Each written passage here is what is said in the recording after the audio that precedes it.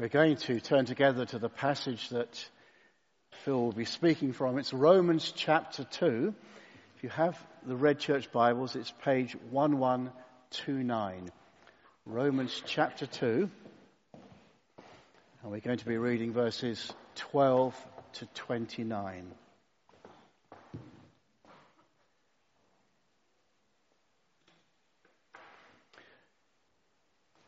All who sin apart from the law will also perish apart from the law.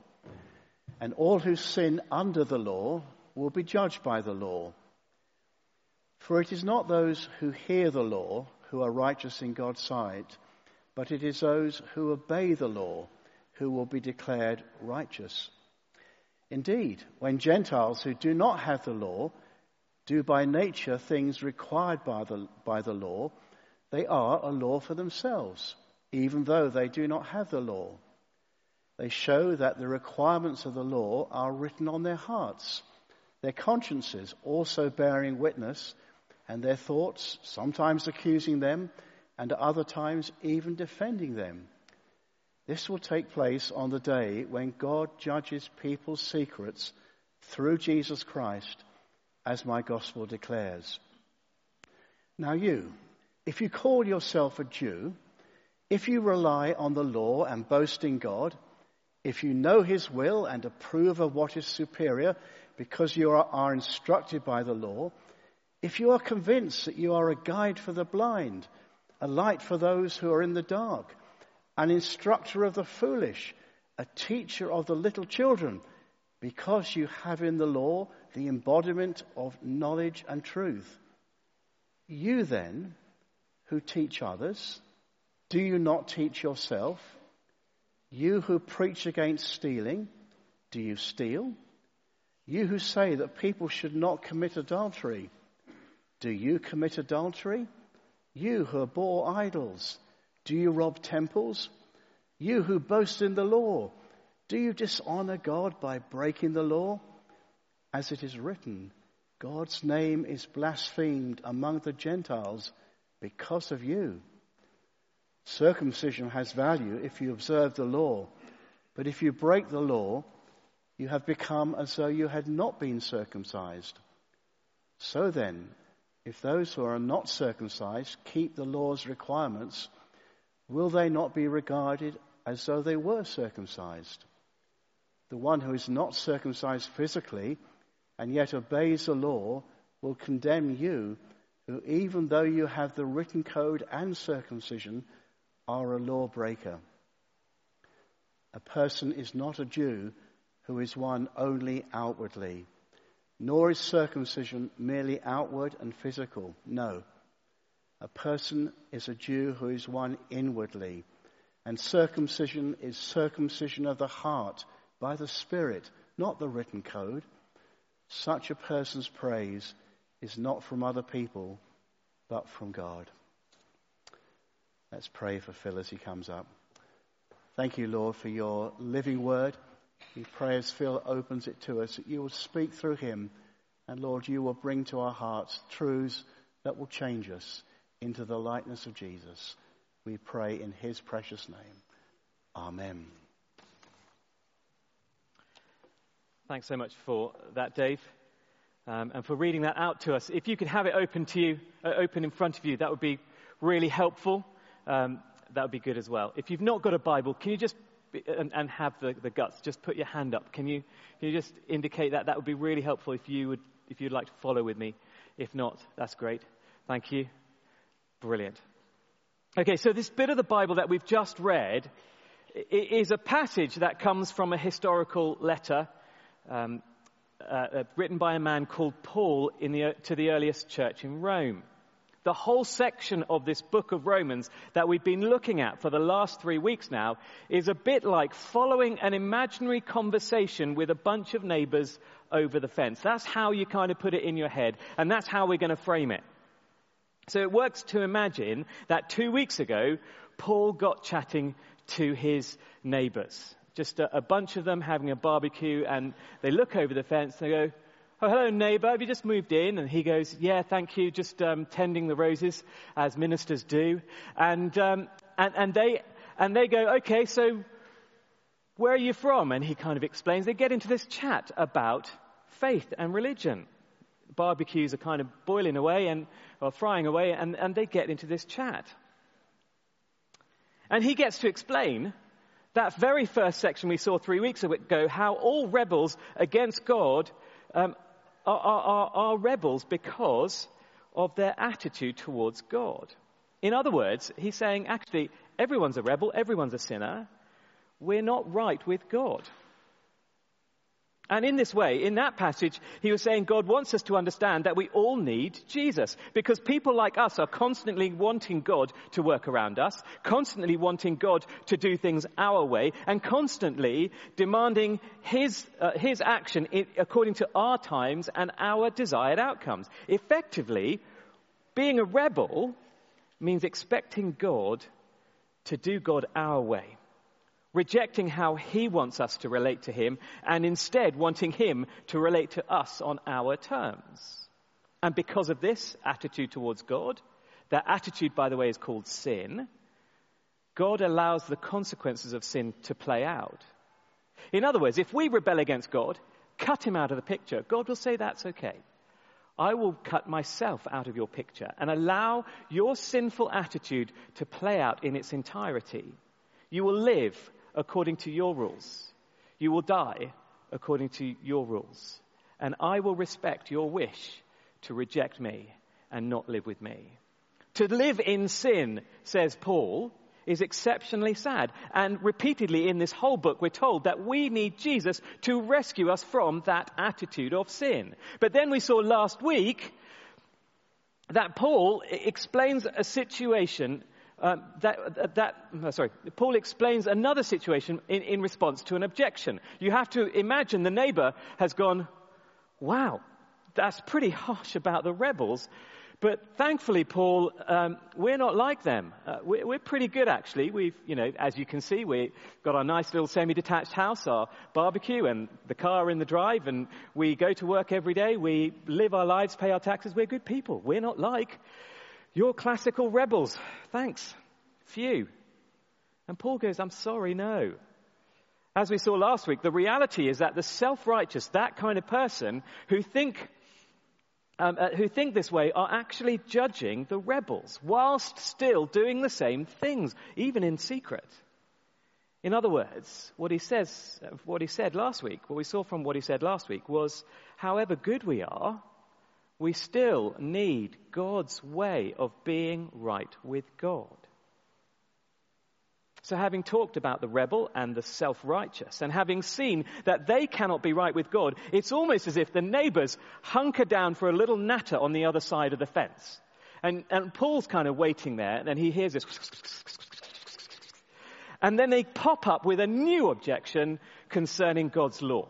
So they ask Paul, what about people who don't even have the law or keep the law? Aren't they right with God? That's his question. Aren't they right with God?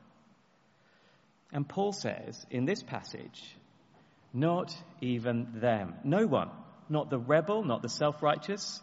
As we saw last week, and those who don't know the law, and even those who follow the law, as we're about to see today, no one can make themselves right with God.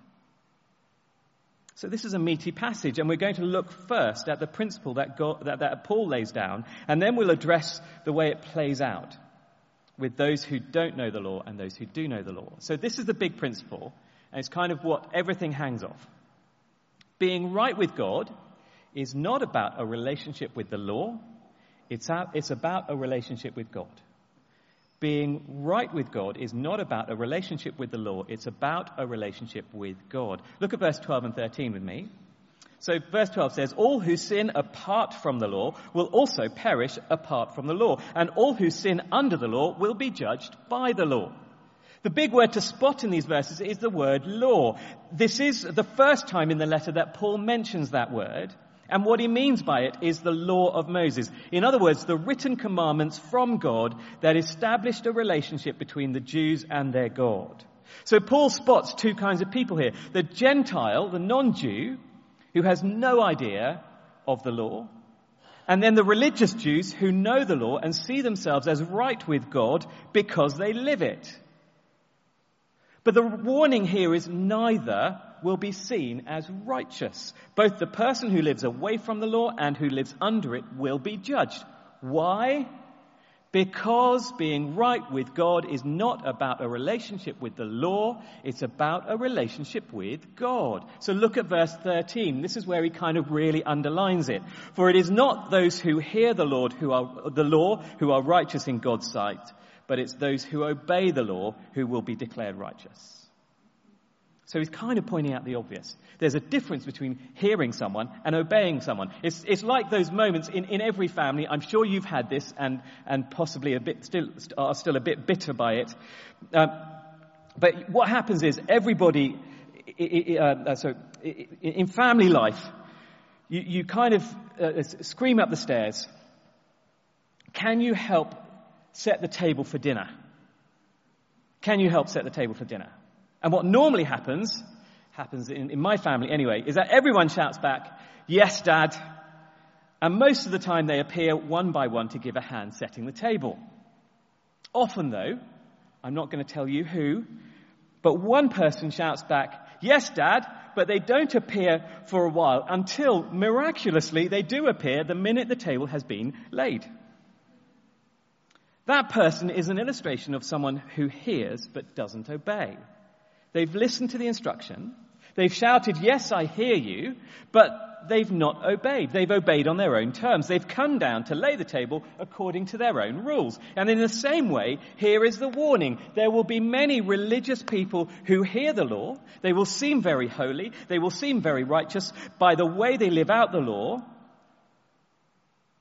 But they will not obey it according to God's ways. They'll obey the law on their own terms. And Paul wants his Jewish readers to get this because they are in most danger of this. They know the law, but they live out the law in their own way, on their terms, not in relationship with God. On the other hand, people who know God and personally relate to him as their God listen to God's law and obey it. Obey it here is a shorthand for following Jesus on his terms. And that kind of person will be recognizable by the way their relationship with God affects their behavior and life. So this is the big principle. Being right with God is not about relationship with the law. It's about relationship with the God. We can have the law. We can hear the law. We can look like we're being very religious and very righteous by obeying it to the letter according to our ways. But actually we're not obeying it, really. The Spirit of the law says, I bring you into a relationship with God. That's what Paul wants us to get here. Hang on, says one of the neighbors. But there are a bunch of people who can't know God because they don't have the law. How can God judge them by his laws when there's no hope of them knowing God's standards? And that's the first objection. Let me just explain. The neighbors aren't actually in the passage, okay? I'm just using them as a tool to help us understand the flow of the argument. So the neighbor kind of objects. This is the first objection. What about the person who doesn't have the law? How can they even obey? How can they see God? Well, look at verse 14 to 16 with me.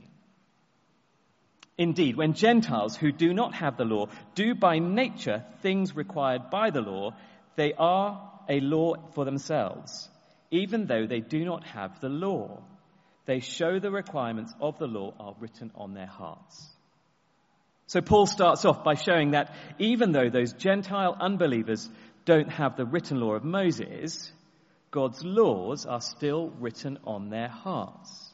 And we see that all the time. You know, at school, in break time, one kid opens their lunchbox and says to another, I'll give you my apple if you give me your banana.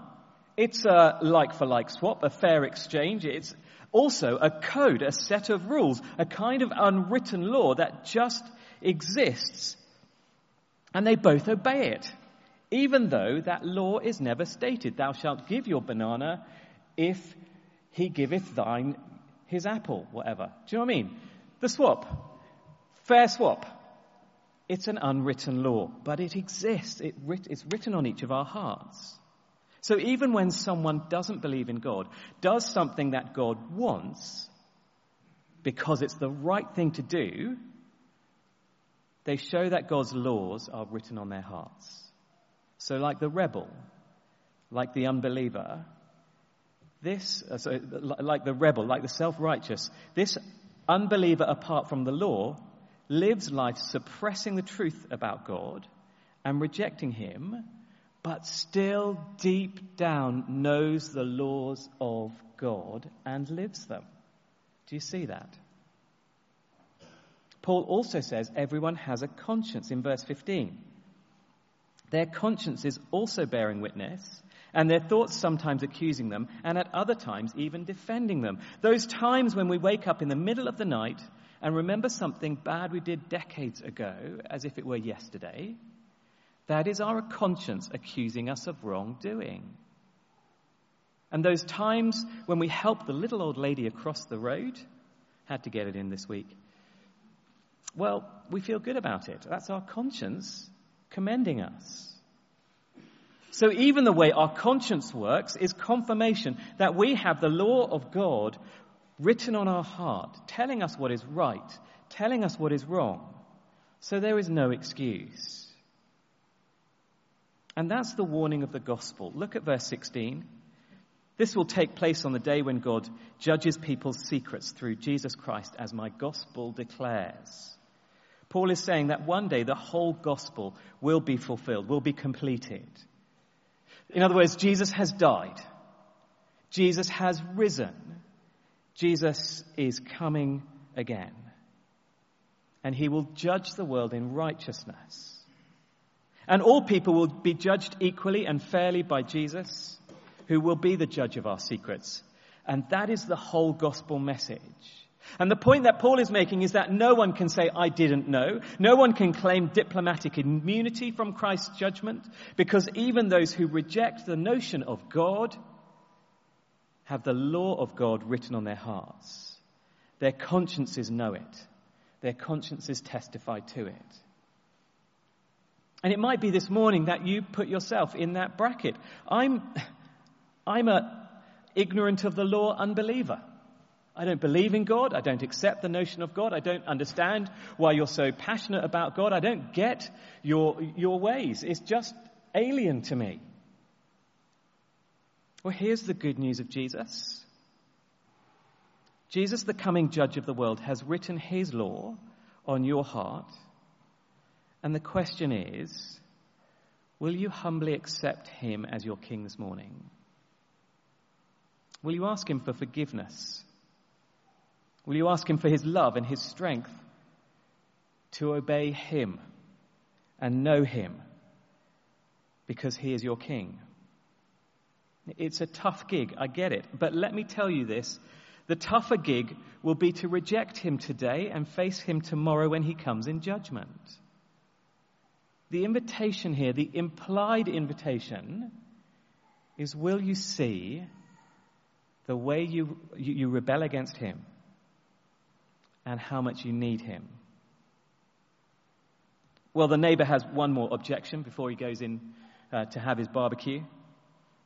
And he says to Paul, if the rebel isn't righteous, and the self-righteous aren't righteous, and the ignorant of the law unbeliever isn't righteous, what about the truly religious? The Jew who's been given God's law and knows it off by heart. Surely they can brag about being right before God through obeying the law. And that brings us to that second objection. What about the person who does have the law? And really what's happening here is Paul is doing two things. One, he's trying to address objections that people have in their hearts to say, I don't need Jesus. So the person who is ignorant of the law and an unbeliever, they go, well, I don't believe in all that rubbish. It's just not me. And they expect to arrive on Judgment Day and go, well, I just didn't really get it, God, you just have to take me as I am.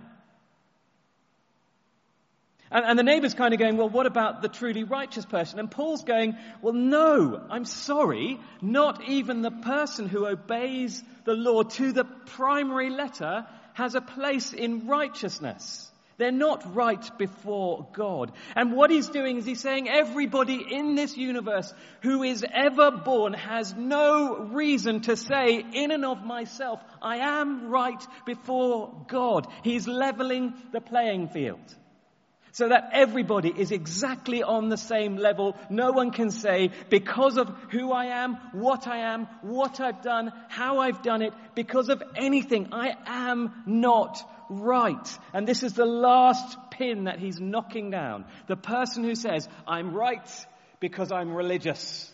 I am considerably holier than thou.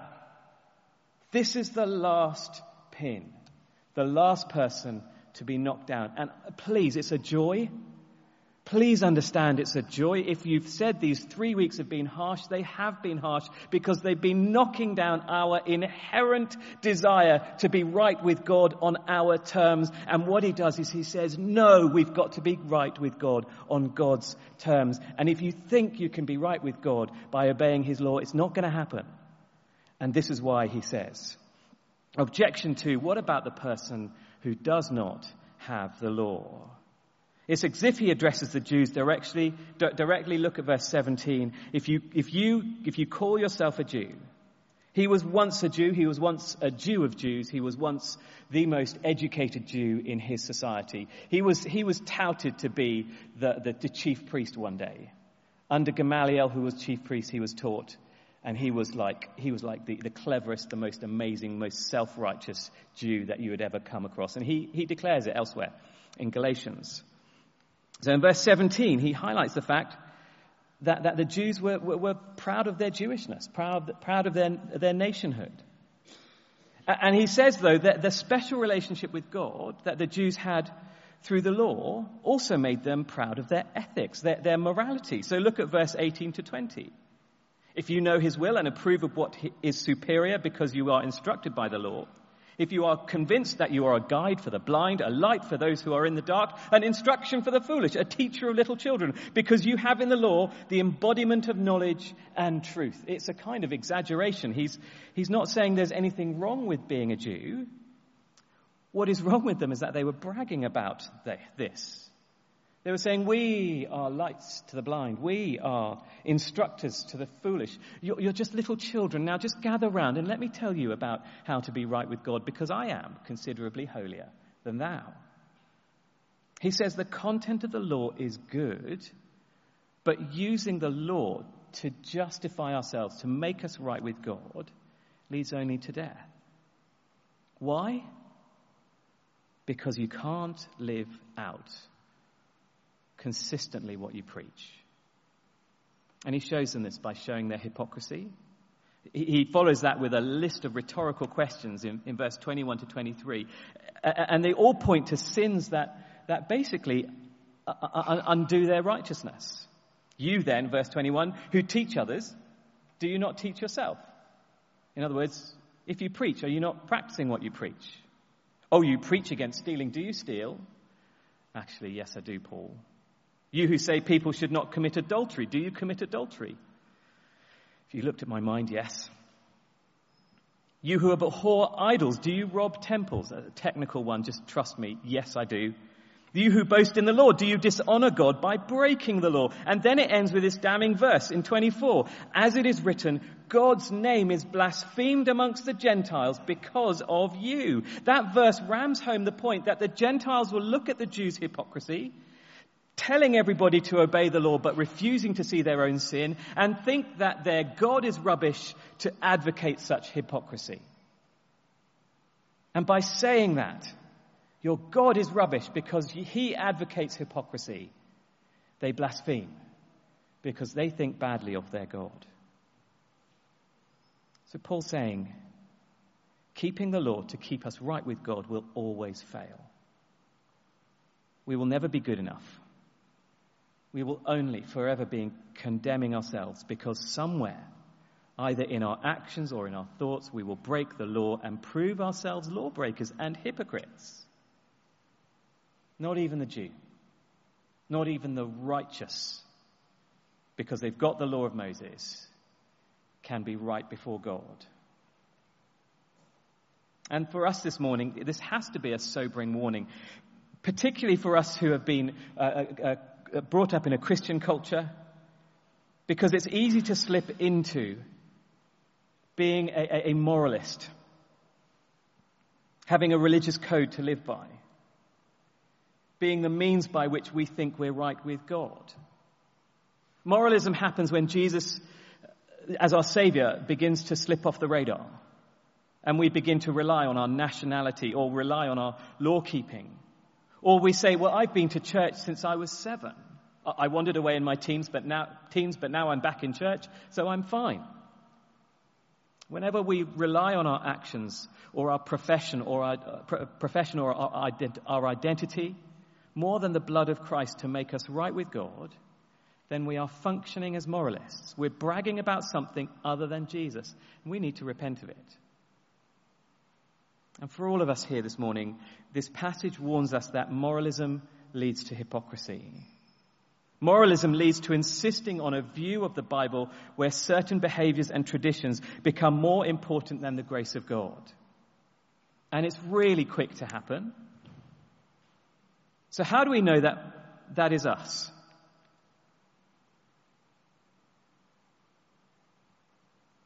Well, it happens when we hear this challenge and we hope the person over there is listening, because they're the moralist who needs this.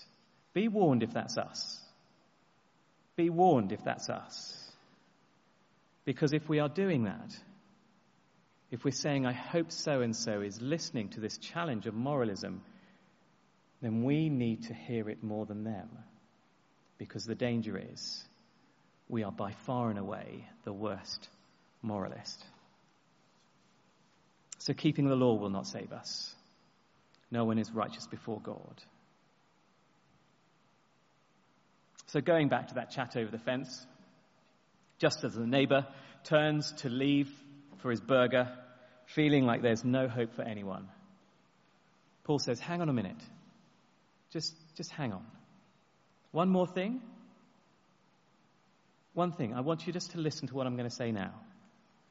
Because there is hope. There's a way that does lead to righteousness. A righteousness that is not about actions, but about our hearts. And that's the final point this morning, the final word. The heart of the matter. The heart of the matter. Look at verse 28 to 29. A person is not a Jew who is one only outwardly, nor is circumcision merely outward and physical. No, a person is a Jew who is one inwardly, and circumcision is circumcision of the heart by the Spirit, not by the written code. Such a person's praise is not from other people, but from God. You see, the Jews believed that their circumcision contributed something to their salvation. Circumcision was an operation that Jews would perform on their baby boys of 8 days old to cut off the foreskin of the boy's penis. And they did this because it was an outward national sign of their inward commitment to God. But they'd come to rely on it as a kind of passport into God's favor. I'm circumcised, therefore I'm right with God. But Paul says that circumcision is more than an action. It's a picture of what must happen to the heart. Circumcision was both symbolic of being set aside as God's people, and also symbolic of an exposed, intimate vulnerability towards God. So Paul says, if you want to know God, you have to have that circumcision not of the body, but of your heart. Your heart has to be set aside and devoted to God. It has to be vulnerable before God. How does that happen? Well, circumcision of the heart happens when you realize how much you need God to make you righteous. When you realize we're all on the same level playing field before God. Perhaps you've been coming to church for years thinking that's what makes you right with God. Perhaps you think you're right with God because you're married to a Christian. Perhaps it might be that you once said a prayer and really meant it at the time, but that commitment never really included declaring Jesus as your King and following him above all things. Perhaps you've thought that your Bible reading or your good lifestyle counts before God to make you right with him.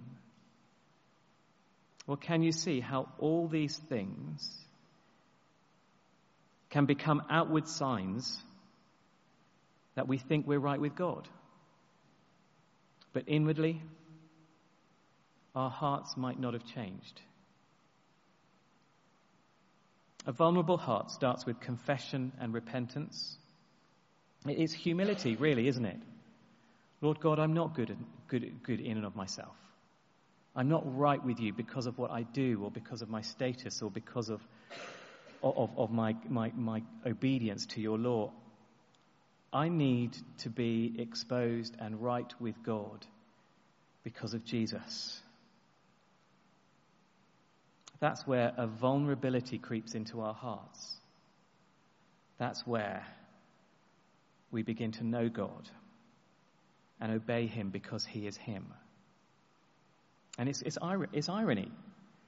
When we stop trying to fix our lack of righteousness by our own efforts and instead throw ourselves on the mercy of God, that's when we find a righteousness that comes through Jesus. And it's a righteousness that brings us into a relationship with God. I don't know what the neighbor across the fence thought of that. We'll never find out because they didn't exist. But the reality is we are that neighbor. Paul's writing this to us. Because when we talk to God with vulnerability, with that sense of, I need you, Lord God, more than I need my actions, my status, more than I need whatever I do,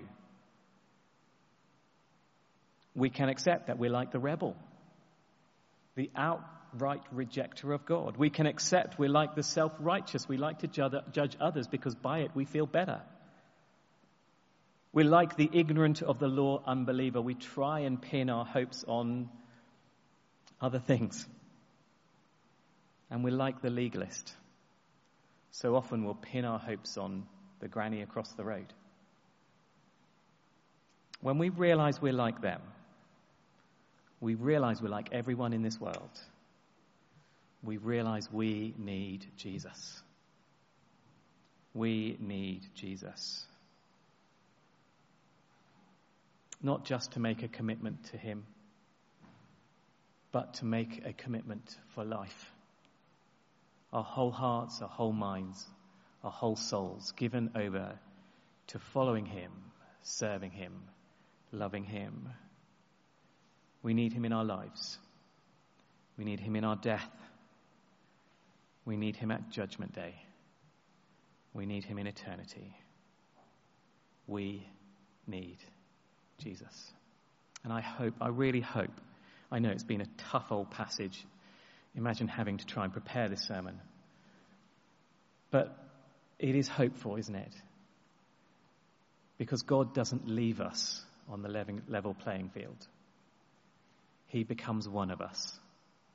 And as we work through the book of Romans, we'll see how joyful and wonderful and rich and deep and loving that truly is.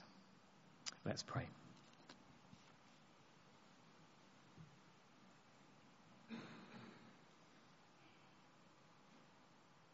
Dear Father God, our confession to you this morning is that we are no better than anyone in this world, literally anyone in this world, because everyone in this world is the rebel, the self-righteous, the ignorant of the law unbeliever, the legalist. Lord God, we so need you. We need Jesus. And Father God, as Paul has spoken to us, may we respond, may we examine ourselves for our rebellion, for our self-righteousness, for our legalism, for our ignorant of the law unbelief excuses. Lord God, may we examine ourselves and cry out to you how we need Jesus. May we confess our sin so that you might forgive us and make us right with you because of him. Oh, Father God, humbly accept our praise and our prayer this morning. Accept our lives. Take us, and may we live in relationship with you for your glory's sake. Amen.